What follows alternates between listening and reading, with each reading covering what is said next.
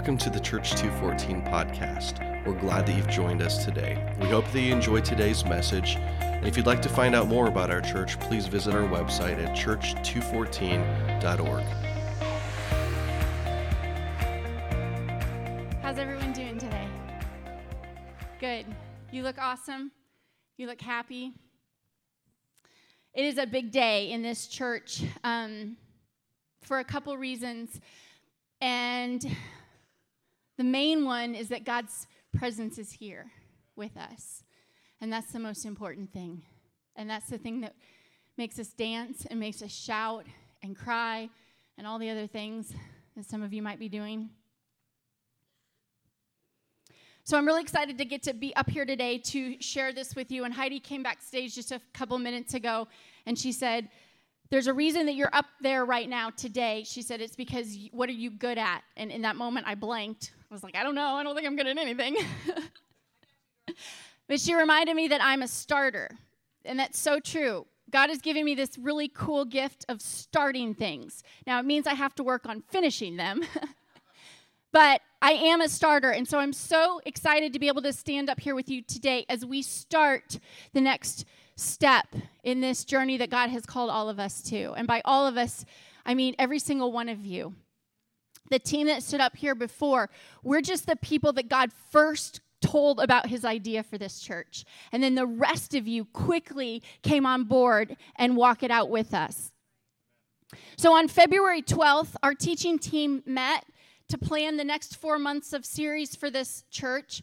And I know that I talk about our teaching team a lot, and I tell you about the cool God details, but I'm going to keep doing it. Because what we have learned is that it's not just a coming together to plan series with cool names, or even just to find out about what God wants us to say from his word.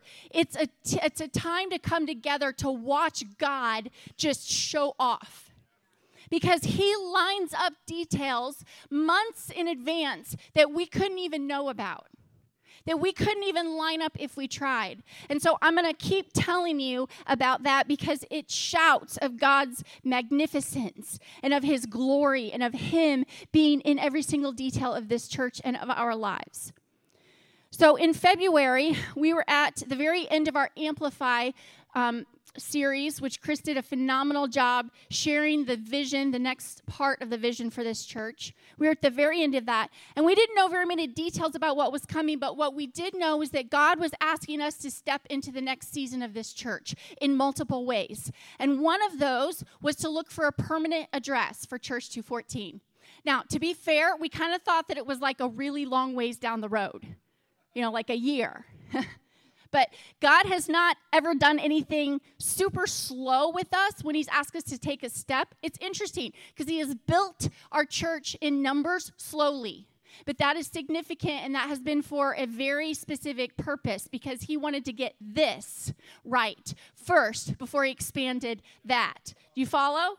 Okay, but everything else he's done in fast forward. Hey, start a church. Okay, 6 weeks later, we start a church. Hey, buy a building. Okay. 8 weeks later-ish, we buy a building. So this idea of rebuilt was also on our hearts. Chris had been talking about it for, a really long time. And this thought of rebuilding wasn't ever about a building. It was about God rebuilding us, building up the broken things in us. And we didn't even realize it. But the series that came right before Rebuilt was broken. And God lined that up. I think it had been on the whiteboard. Correct me if I'm wrong, someone. Ryan, you always pay really close attention to the whiteboard. So I think it had been up there for a full hour before anybody said, oh, we'd be coming right out of broken. Almost immediately, it was clear to us as we sat in that meeting that this series needed to come soon. And we didn't really understand why, but in the following weeks, it was made abundantly clear because there was an urgency. We felt an urgency. On February 9th, this church gave $50,000 in 1 week for a down payment for a building. On February 10th, that building was found. 1 day later. The building that we believed was supposed to be ours. And so over the next few weeks after February 10th, we began praying over the building. I drove by it at least 5 times just to pray around it and be like, God, if that's our building, like, make it happen. If it's not, shut all the doors. And 307 Oak Street, as you all now know, is our new church home.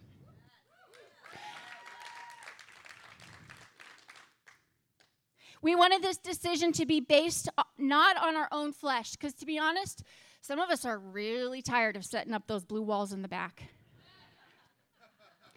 The wheels are falling off in large amounts.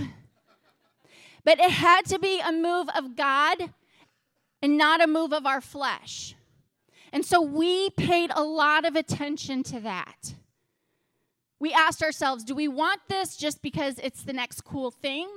Or do we want this because God is leading us to do this? And I absolutely love this story in Numbers where the people of Israel have been set free from slavery, and they're out in the wilderness, and we're going to talk about the tabernacle in a moment, but they've built this tabernacle, and then it says there was the presence of God was over the tabernacle in a cloud by day and fire by night, which would have been so awesome to see that. And sometimes the cloud stayed for a year at a time, sometimes a week at a time, sometimes a day or two. But whenever the cloud moved, the people knew that it was time for them to move because the presence of God was moving. God is always on the move. He is never going to be stagnant. He might keep you in a season for a time, but then he's going to move you into something else because his presence has moved and you must follow. The very end of this chapter, it says this: so they camped or traveled at the Lord's command, and they did whatever the Lord told them through Moses. And here's the point: our pleasure is not in the staying or the going. Our pleasure is in being led by the Lord. And that was our main desire.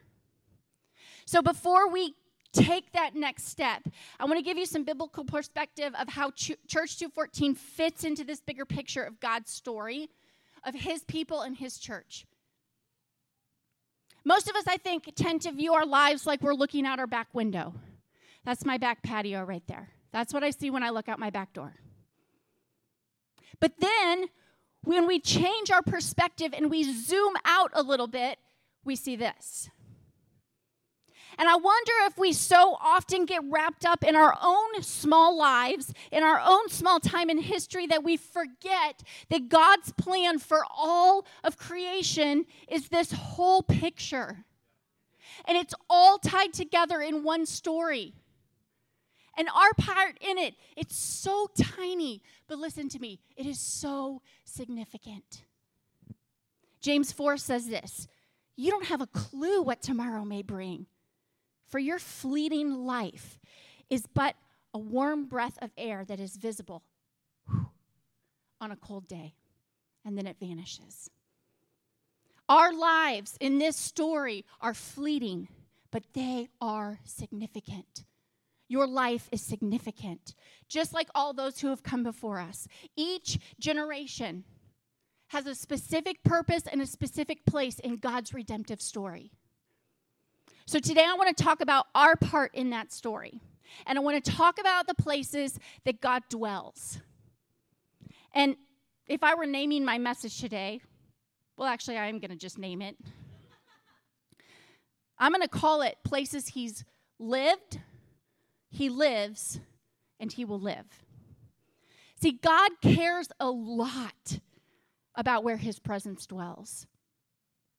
I want you to think about that for a moment. Do you care where you live? Okay, 4 people care. The rest of you need to start caring. Yes, of course you do. Of course you do. We all do. We either love our house and our city and our place or our country or wherever it is that we live. We either love it or we hate it, or we're just like, it's all right. Everyone has feelings about where they live. And God cares about his dwelling place too. The Bible is so full of information about all the addresses of God. Now, earlier when I told Isaac Schaefer that, he said, wait, God's dresses? I said, no, God is he and does not wear dresses. Addresses, where you live. He He has always cared about this. And I'm going to show you a pattern of this from past, present, and future. And where we fit in that story. In the beginning, Genesis 1:1. In the beginning, God created the heavens and the earth. The earth was formless and empty, and darkness covered the deep waters. And the Spirit of God was hovering over the surface of the waters. Here we find his first address. He existed over the deep waters. And then God speaks all of creation into existence.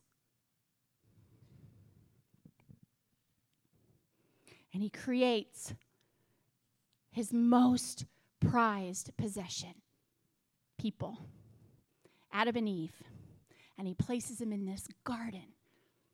Genesis 2:8 says, when the cool evening breezes were blowing, the man and his wife heard the Lord God walking about in the garden. And here we see God's second address. In the garden, among the people he has created, walking among them. He's created man and woman, and we know from earlier verses that he is in intimate fellowship with them, which means that he's having conversations with them, that he's living among them. And then sin enters the world through the serpent, the devil, and everything changes. After this point, we don't have a lot of knowledge of where God's Spirit was dwelling, except we know he was on his throne in the heavenly places. We see that a couple of times in the Old Testament and also again in the New Testament. But we do not see him living among in intimate fellowship his people because sin separated him from us. When sin entered the world in the garden, there was a separation between God and the people that he had created. We see that God is still speaking to people.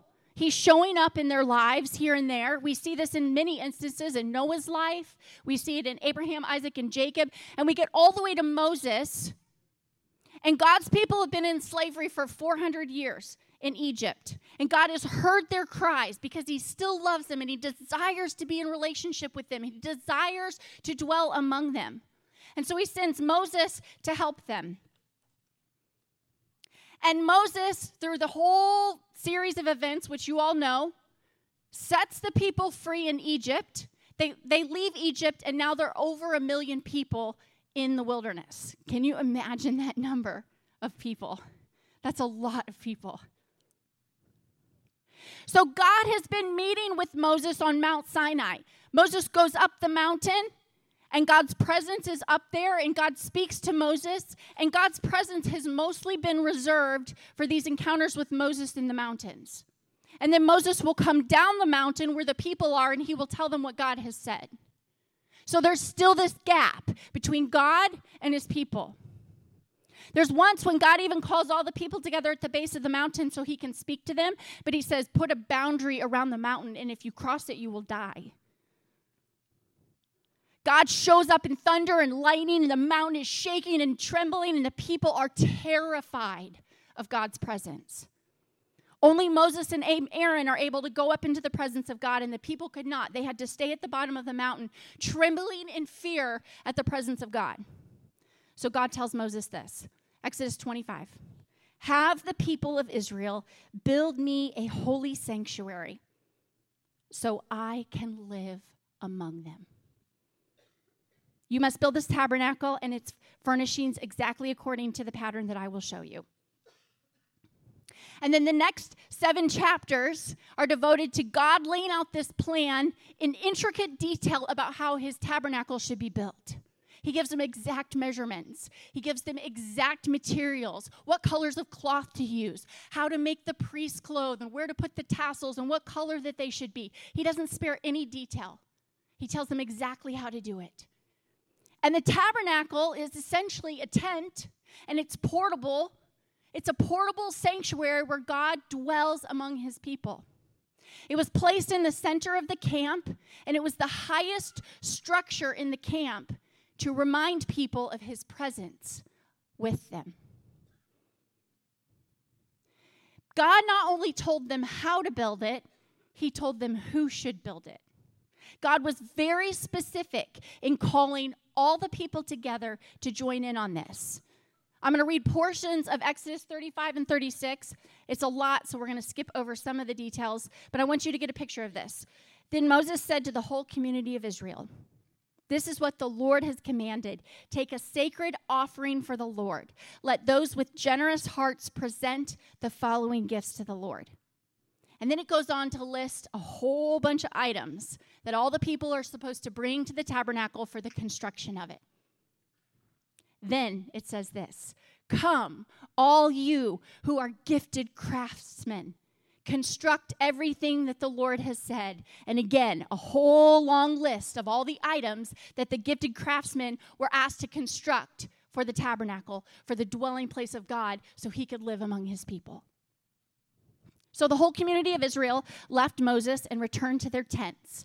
All whose hearts were stirred and whose spirits were moved came and brought their sacred offerings to the Lord. They brought all the materials needed for the tabernacle. Both men and women came, all whose hearts were willing. They presented gold objects of every kind as a special offering to the Lord, and all those who owned the following items willingly brought them: blue, purple, and scarlet thread, and on and on and on. And those who had acacia wood brought it for the use in the project. All the women who were skilled in sewing and spinning prepared blue, purple, and scarlet thread and fine linen and cloth. So the people of Israel, every man and woman who was eager to help in the work of the Lord had given them through Moses, brought their gifts and gave them freely to the Lord. And then for time's sake, I'm going to skip this next part, but basically God calls out the names of some specific people and tells them, "You are who I've chosen to craft this out with all of the other people." He calls them out by name. And then listen to this. I love this line in here where it says, "The people were eager to get to work." But the people continued to bring additional gifts each morning. Finally, the craftsmen who were working on the sanctuary left their work. They went to Moses and reported, "The people have given more than enough materials to complete the job the Lord has commanded us to do." So Moses gave the command, and this message was sent throughout the camp. "Men and women, don't prepare any more gifts for the sanctuary. We have enough." So the people stopped bringing their sacred offerings. Their contributions were more than enough to complete the whole project.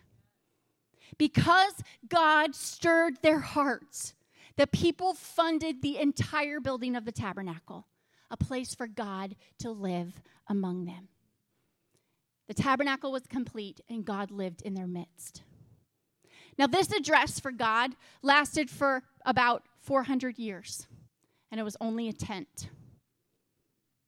Now, to be fair, it was slightly more like glamping than camping. And if you campers out there that ever want to ask me to go camping, I would gladly go if we're glamping.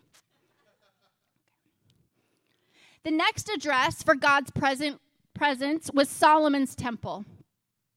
At this point in God's story, the people of Israel are now well established in the Promised Land. They've set up permanent homes for themselves. And King David is on the throne, and he has this desire to build God a permanent dwelling. God's even given him the blueprints for it. Like, that would be a pretty cool building to build, right? God gives you the blueprints, and you just obey him. But David's life was so full of fighting wars against their enemies that he couldn't get to it. So his son Solomon took on the task. It wasn't any small task. Listen to these numbers. 30,000 men from Israel participated in building this temple for God. In addition, 70,000 foreigners also joined in. 3,600 foremen stepped up to the plate, and 80,000 quarry workers, thought you would like that, baby, were used in the construction. There were cedar and cypress logs that a king from Tyre, who was King David's really good friend, sent over for the project. And Solomon spared no expense in building this temple. It was magnificent.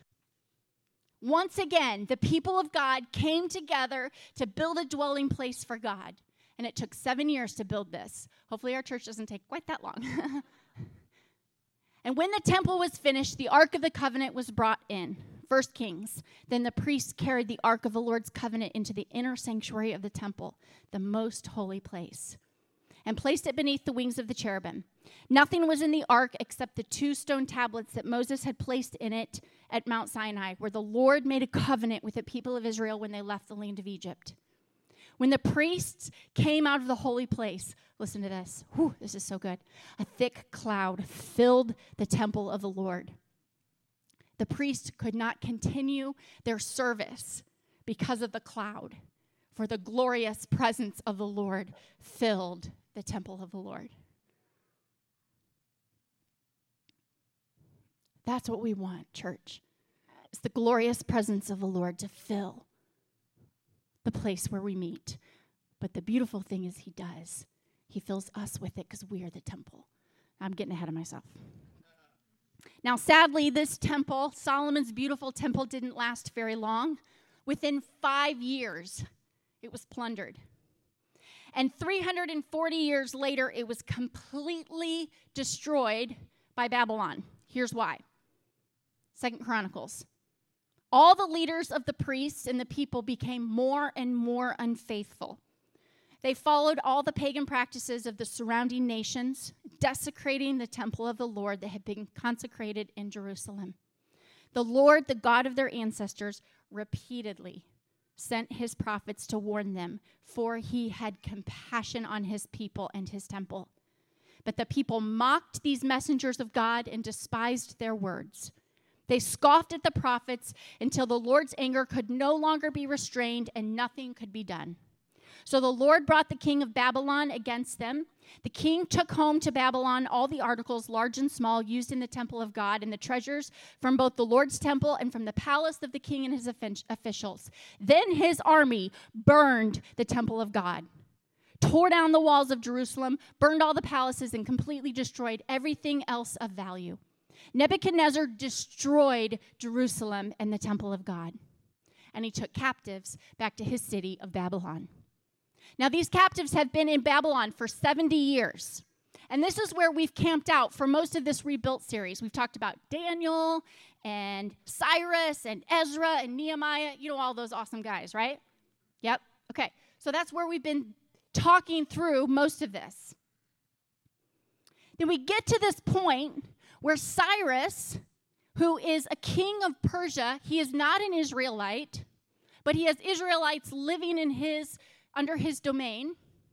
Cyrus has been shown that his name is in a prophecy, probably by Daniel, from the book of Isaiah, or from the prophet Isaiah, from 150 years earlier. Chris preached about this a couple weeks ago. And this is his response to seeing his name in that prophecy. This is what King Cyrus of Persia says. This is from Ezra. The Lord, the God of heaven, has given me all the kingdoms of the earth. He has appointed me to build him a temple at Jerusalem, which is in Judah. He was not an Israelite, yet God told him to build the temple. Any of you who are his people may go to Jerusalem in Judah to rebuild this temple of the Lord, the God of Israel, who lives in Jerusalem, and may your God be with you. Wherever this Jewish remnant is found, let their neighbors contribute toward their expenses by giving them silver and gold, supplies for the journey, and livestock, as well as voluntary offerings for the temple of God in Jerusalem. So God stirred their hearts, and all their neighbors assisted by giving them articles of silver and gold, supplies for the journey, and livestock. They gave them many valuable gifts in addition to all the voluntary offerings. King Cyrus himself brought out the articles that King Nebuchadnezzar had taken from the Lord's temple in Jerusalem and had placed in the temple of his own gods. This is what I want to call the Cyrus effect. Someone who was not even a part of their people, was not a part of their tribe. He was an outsider. God gave the command to go back and build the temple, and he obeyed. So I'm calling this the Cyrus effect, and I want to share with you why. You'll understand in a minute. But a couple of weeks ago, I don't know, 3 or 4 weeks ago maybe, time is fleeting. We were in negotiations for this building, okay? And we had a number that was our top number. And we said, we cannot go above this number. We would not be wise. It would not be prudent of us to go above this number. The seller had a number that was their bottom dollar. They had said, we will not go below this number. They did eventually, which is awesome, but that's beside the point. And there was a gap. There was a $20,000 gap there, which doesn't sound like a lot, but I promise you that it was when you consider everything, okay? And we knew that this gap was there, and Chris was at work, and he got a phone call from one of his buddies who he works with. He's worked with for many years. This guy lives in Chile, not Chillicothe, the country Chile. His name is Alejandro. He's visited this church one time, and it had a significant impact on him. And so you guys talk on the phone every day, right? Because you work together-ish. And he said, hey, what's going on with your church these days? And Chris was like, oh, funny you should ask. We're actually in the process of trying to buy a building to have a permanent place. And he was like, oh, tell me about that. And he's like, well, we're in some negotiations with the seller. There's a gap. We can't really meet. We haven't been able to find an agreement yet. And he's like, well, how much? And Chris said, $20,000, to which he said, years ago, God told me to build a church, and I would like to give your church $20,000. That's what I call the Cyrus effect. God using someone, that's God using someone outside of our circle to build his kingdom. So finally, this temple is complete through a whole bunch of drama that happened. Like, they paused for 15 years, and then King Darius read the decree and was like, go back and start building it and use all my funds from the treasury. Again, another evil king using his money to build God's temple. Like, you wonder, like, wow, do you think they ever regretted that? I just think that's so awesome. So this temple was complete, and there was great joy. It wasn't quite as extravagant as Solomon's temple, but this temple lasted for 500 years. And both temples had a couple of things. Actually, they had a lot of things in common, but there's two that I want to point out to you today. Two that I think are significant. Number one, both temples, Solomon's temple, and then this is known as the Second Temple or Zerubbabel's temple. He was the guy commissioned to go and oversee all of it. Both temples were built with outside assistance, with donations, finances, and support of kings and neighbors who were not a part of the people of Israel. And then secondly, both temples were built by all the people coming together to bring their resources and their skills. It wasn't just a team of hired help. It was a community of Israel coming together to build a place for God to dwell among them. That temple lasted for 500 years until the Roman Empire around 70 AD destroyed it. That would have been the temple that Jesus would have been a part of when he was here on earth. And then in 37 BC, just years before Jesus comes on the scene on earth, Herod the Great puts this huge elaborate expansion on the temple because he wanted to win the favor of the people. Like selfish ambition, totally. But what he didn't know is that just a few years later, that temple would no longer be needed because Jesus was coming on the scene and he was changing everything. See, when Jesus gave his life for you and for me, God no longer needed a physical structure for his presence to dwell in.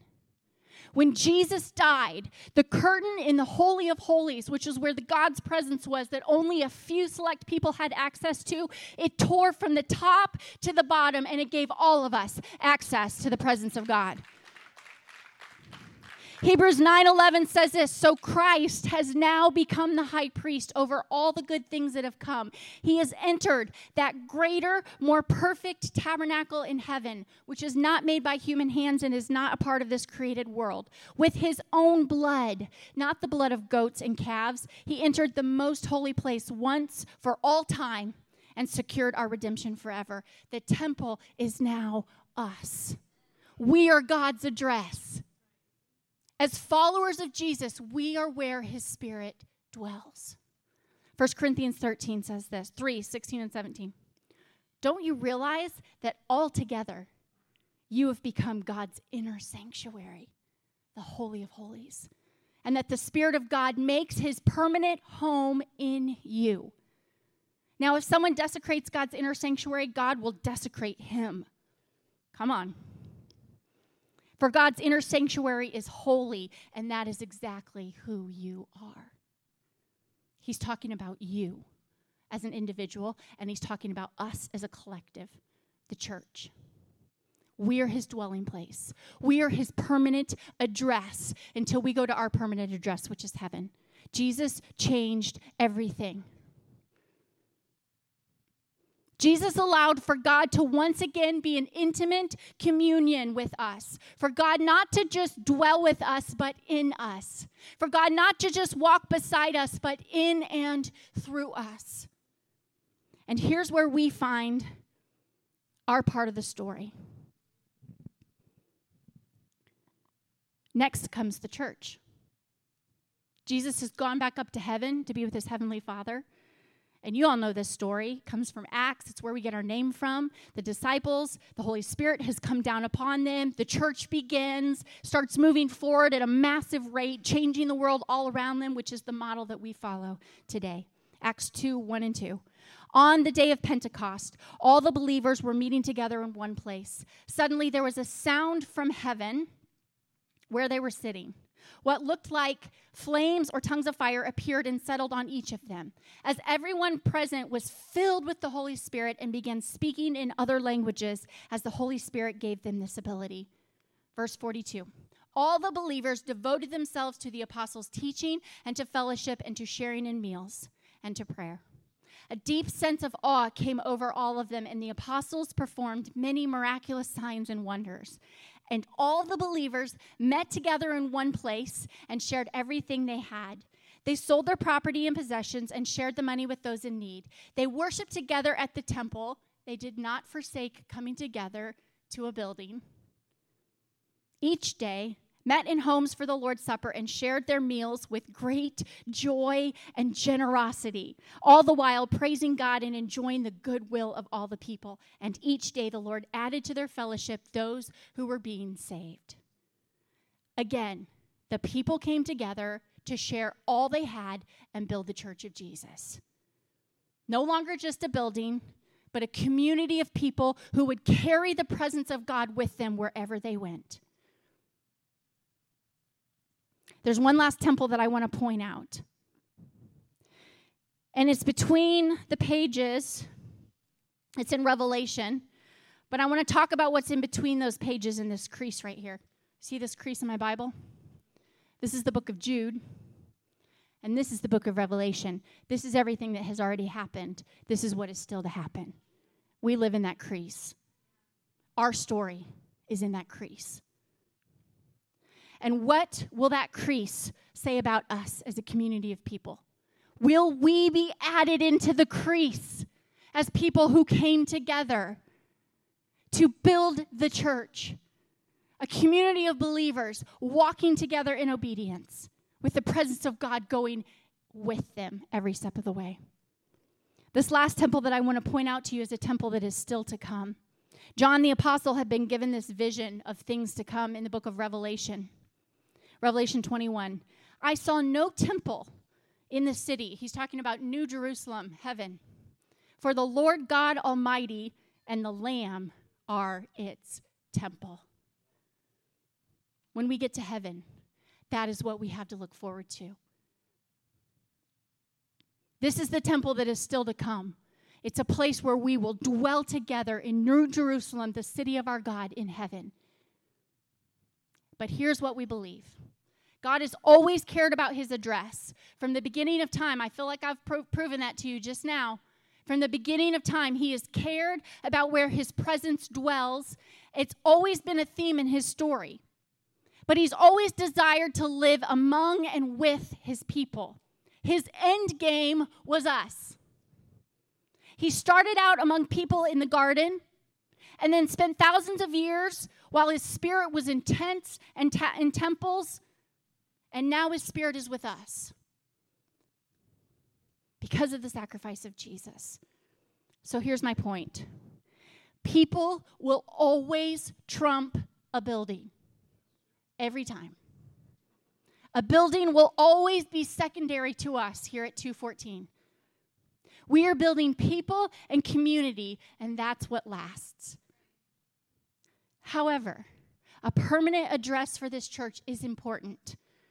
Our own address gives us more freedom to live out the work that God has called us to do. It gives us more visibility to people that are in need of the resurrection power of Jesus. A permanent address allows us to settle in, open our doors more often and wider, to be a part of a community, and to share this gift that we have that so many people desperately need. We are no longer going to be in the corner of a city in obscurity. We're going to be down in one of the darkest parts of the city where the light of Jesus is going to transform that space. 307 Oak is that permanent address for us. And it's time for all of us to come together once again as God's people, to bring our gifts, to bring our talents and our skills and our resources. I know some of you guys are just waiting to get in there with a sledgehammer. And we promise we will let you know when you can. To complete a permanent home for Church 214. So I want to talk a little bit about your skills and your talents and the gifts that God has given you. And I want to invite my friend Callie to come on stage. Come on up, Callie. Would you give her a big hand?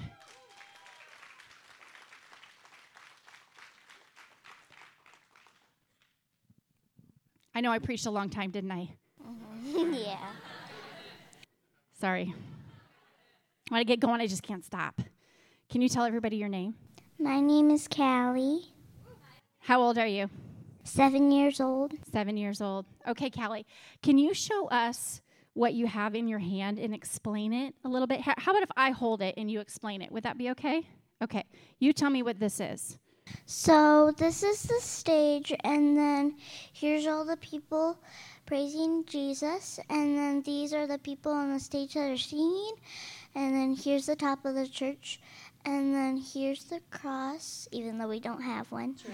We don't have a name in our building yet either. You think we should put a name on our new building? Yeah. And then here are like the boards, and then the lights. Okay. Cool. Okay. So I have a question to ask you.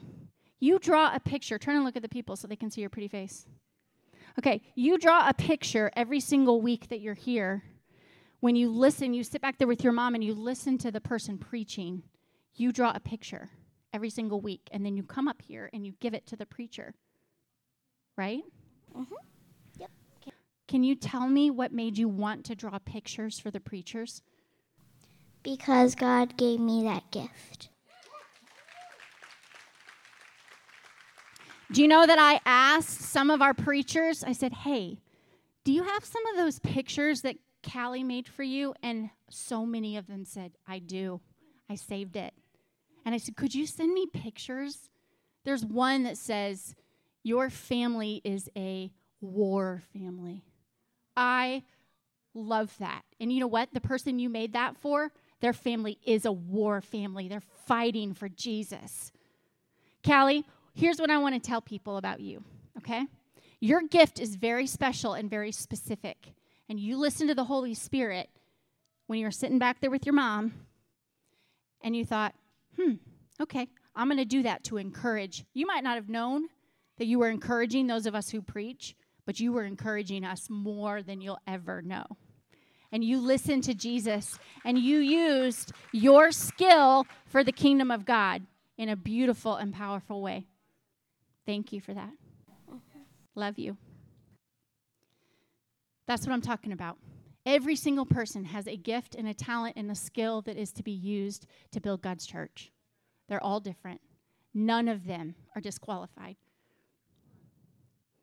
I'm going to ask my brother Isaac to come on stage, and he's going to quickly share some of the financials, because I said, I'm not doing that part. You get to. It's my curse. Feels like almost like old times, you know? Yeah, I was just wondering when I'm going to turn into a donkey or something. Yeah. So my name is Isaac, as most of you know, and this building represents the sort of finalization of several years of work and prayer and thought by a lot of us, many of you in this room, but I just want to extend a personal thank you to each and every one of you that have given and prayed for this and been so faithful and steadfast with all my late night texts and sometimes texting me and keeping me accountable and emailing and the whole team. And it's been a fun journey, and it will continue to move forward. But I just want to say thanks, first of all. So thank you so much from the bottom of my heart. So we're seeing pictures of the building, and there are a couple of realities here that we have all of the faith in the world that will be taken care of. But one of those realities is that owning is very different than renting. And we have been renters to this point in our young church, and that's not a bad thing. I think that we have been hosted so graciously here at Monarch and previously Limelight, and in my opinion, our rent was far below market value, probably half of what market value is, and we're so thankful and grateful for not only God's provision, but God using other people, the owners of this building, to allow us to do that so ably. We were able to do it pretty comfortably. So as you look up onto the screen, this is what's going to change as we move into a permanent home. Those of you who know me well know that I'm a real estate investor. My wife and I have been real estate investors for 10 years. Ownership is something very near and dear to our heart because I think some people change when they own something. They treat it better. If they've purchased it themselves as we're purchasing this, it gives them a sense of responsibility that they maybe didn't have before. So what we were doing before is renting this building for $2,000 a month. And we were able to cover that pretty easily with just our regular giving. As we move into this building, our purchase price is $385,000 for a building that's about 11,000 square feet. It's about $38 a square foot, roughly. Don't check the math. I didn't check it. But as you know, that's extremely cheap. Extremely cheap. So we feel like God has already provided on the front end for a space that's big enough for us at a really great price. At $385,000, we'll have to put down $77,000. As you guys know, our building fund, which we raised money for a couple of months ago, is about $117,000 right now, so we can easily cover the down payment. We'll have closing costs of $4,000 or $5,000, and we'll see what the inspections uncover in that. And with that, we'll have about $36,000, $37,000 left in our building fund. So as we look at actually occupying this space, there will be a number of things that we'll have to do just to meet code. ADA code, bathrooms, etc., whatever the city requires for us to occupy the space. And first of all, let me just say and proclaim in public that the city is going to be our friend. I know that for a fact. I had a call with a city official on Thursday or Friday, and the first words out of his mouth were, "Who is this and what is the nature of your call?" My name is Isaac. I come in peace. Talking about parking, he goes, oh. Sorry about that. I thought you were a telemarketer. Sorry about that thing I said there. I said, no problem. And he couldn't have been more helpful after that.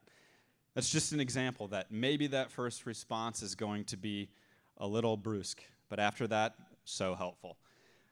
So anyway, as we look at this, we are understanding a midpoint of $150,000 for occupancy just to get in the building.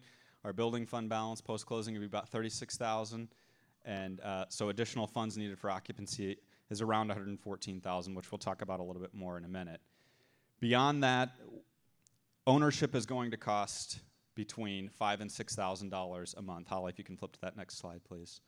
And what we're looking at right now, that's about $3,000 a month, $3,000 to $4,000 more than we currently pay to exist, to meet. So as our budget currently exists, we run about $1,000 to $1,500 in surplus every month, by the grace of God, which is fantastic for a small church. But those of you who love math know that if we're $4,000 more to meet, we're going to be at a budget deficit afterwards of about $2,000 a month. Does that scare any of us? Not even a little. We know that in faith, one, we're going to grow. That has been told to me so many times in this location by people that they're like, oh, wow, you're going to grow there. Yes, we know that. And beyond that, I think that there is, I believe that this church can cover that deficit. With that. Okay, don't go far. So the first thing that we're asking, and we want you to know that we as a leadership team have gone ahead of you in this, we're asking for you to go outside of this church and ask for the Cyrus effect. Who are the people in your life that you know that you have connections with or that God puts on your heart? Pray and ask the Lord to show you, okay? Don't just randomly draw people out of a hat. Ask the Holy Spirit to show you, and then go to them and say, would you like to be a part of getting us into this building, building the kingdom of God? We would love to have your name included in this group of people. Just like Chris's friend Alejandro did, and Christy and Andrew Cohen. I don't have a lot of time to go into this, but Christy's mom raised $500, gave $500 for this church in honor of her husband who passed away this past year, and she just felt the Lord tell her, give it to them. So that's another an example of the Cyrus effect. People outside of these walls, and that's what we're asking you to do. We've all done that. We've all gone to people outside of this group of people and said, would you join us in giving a one-time gift to help us build that church? I believe, Holly, if you could put that slide up there with the, I don't know, what are the last ones with the numbers on it? That one. No, the one before that. $114,000. That's what we need to get into the building. I believe that's going to come from the Cyrus effect. People that are outside of this group of people will fund us getting in that building. That's your first ask. That's our first ask of you to begin doing this week. On the way out, you're going to get a little card that has really easy ways to give. Take one of those so that when you're talking to people, you can give it to them and say, here's simply how you give. So we've never, ever, I don't think, scripted what we were going to say with each other when we were on the stage. I was going to say the same thing. I'm like, she's not going to say this. I'm going to tell them that the Cyrus can come up with $114,000. There she is. The second thing is this monthly deficit that we know that we're going to run as a church. Again, the budget surplus was $1,000 to $1,500. Our new budget deficit will be approximately $2,000 a month as we move forward. Let's say before we grow, until we grow. I think, Blake, I didn't actually talk with you about this. We'll cover the first $200. Blake and I will do the first $200 a month. This is above and beyond tithe. So this is just sacrificial giving. And let me tell you, my crusty, dead heart, nothing opens it up. Nothing opens it up like sacrificial giving. So you don't do this necessarily to be blessed, but I guarantee you will be blessed. And I guarantee your heart will be opened if you sacrificially give every month. So we'll do the first 200. Blake and I will do the first 200, I think. And after that, there's about an $1,800 a month deficit that if you would just consider what you would maybe be able to give above and beyond as a sacrificial gift until we cover this deficit, I would appreciate it. That's so good. Okay, so that's it. The Cyrus effect, ask, and the monthly giving from you. That's going to be a 1-year commitment. 1 year commit to giving above and beyond your tithe. Here's what will happen. If you're not, this church is so faithful in their tithe and their giving, it's amazing. But here's what will happen. If you're not already doing that faithfully, this will create that discipline in your life, which is an extra bonus, which I think is so cool. Yep. All right. That's all we have. On the, I don't know, somewhere, someone has some commitment cards. Yep, they're going to have to get down and get them. Sorry, that's uncomfortable. Pass those out. Take one of these with you. You are going to pray about this week. If you already know, God's already put a number on your heart, awesome. Give it to Chris or Kip or Isaac. If you don't know and you want to go home and pray about it and talk with your spouse about it or talk with yourself about it, talk with the Lord about it, bring those back next week. Okay? Next week will be Turn in Your Commitment Card Sunday. And that is all I have. If you have questions, you can see any of us. We will do our best to answer your questions.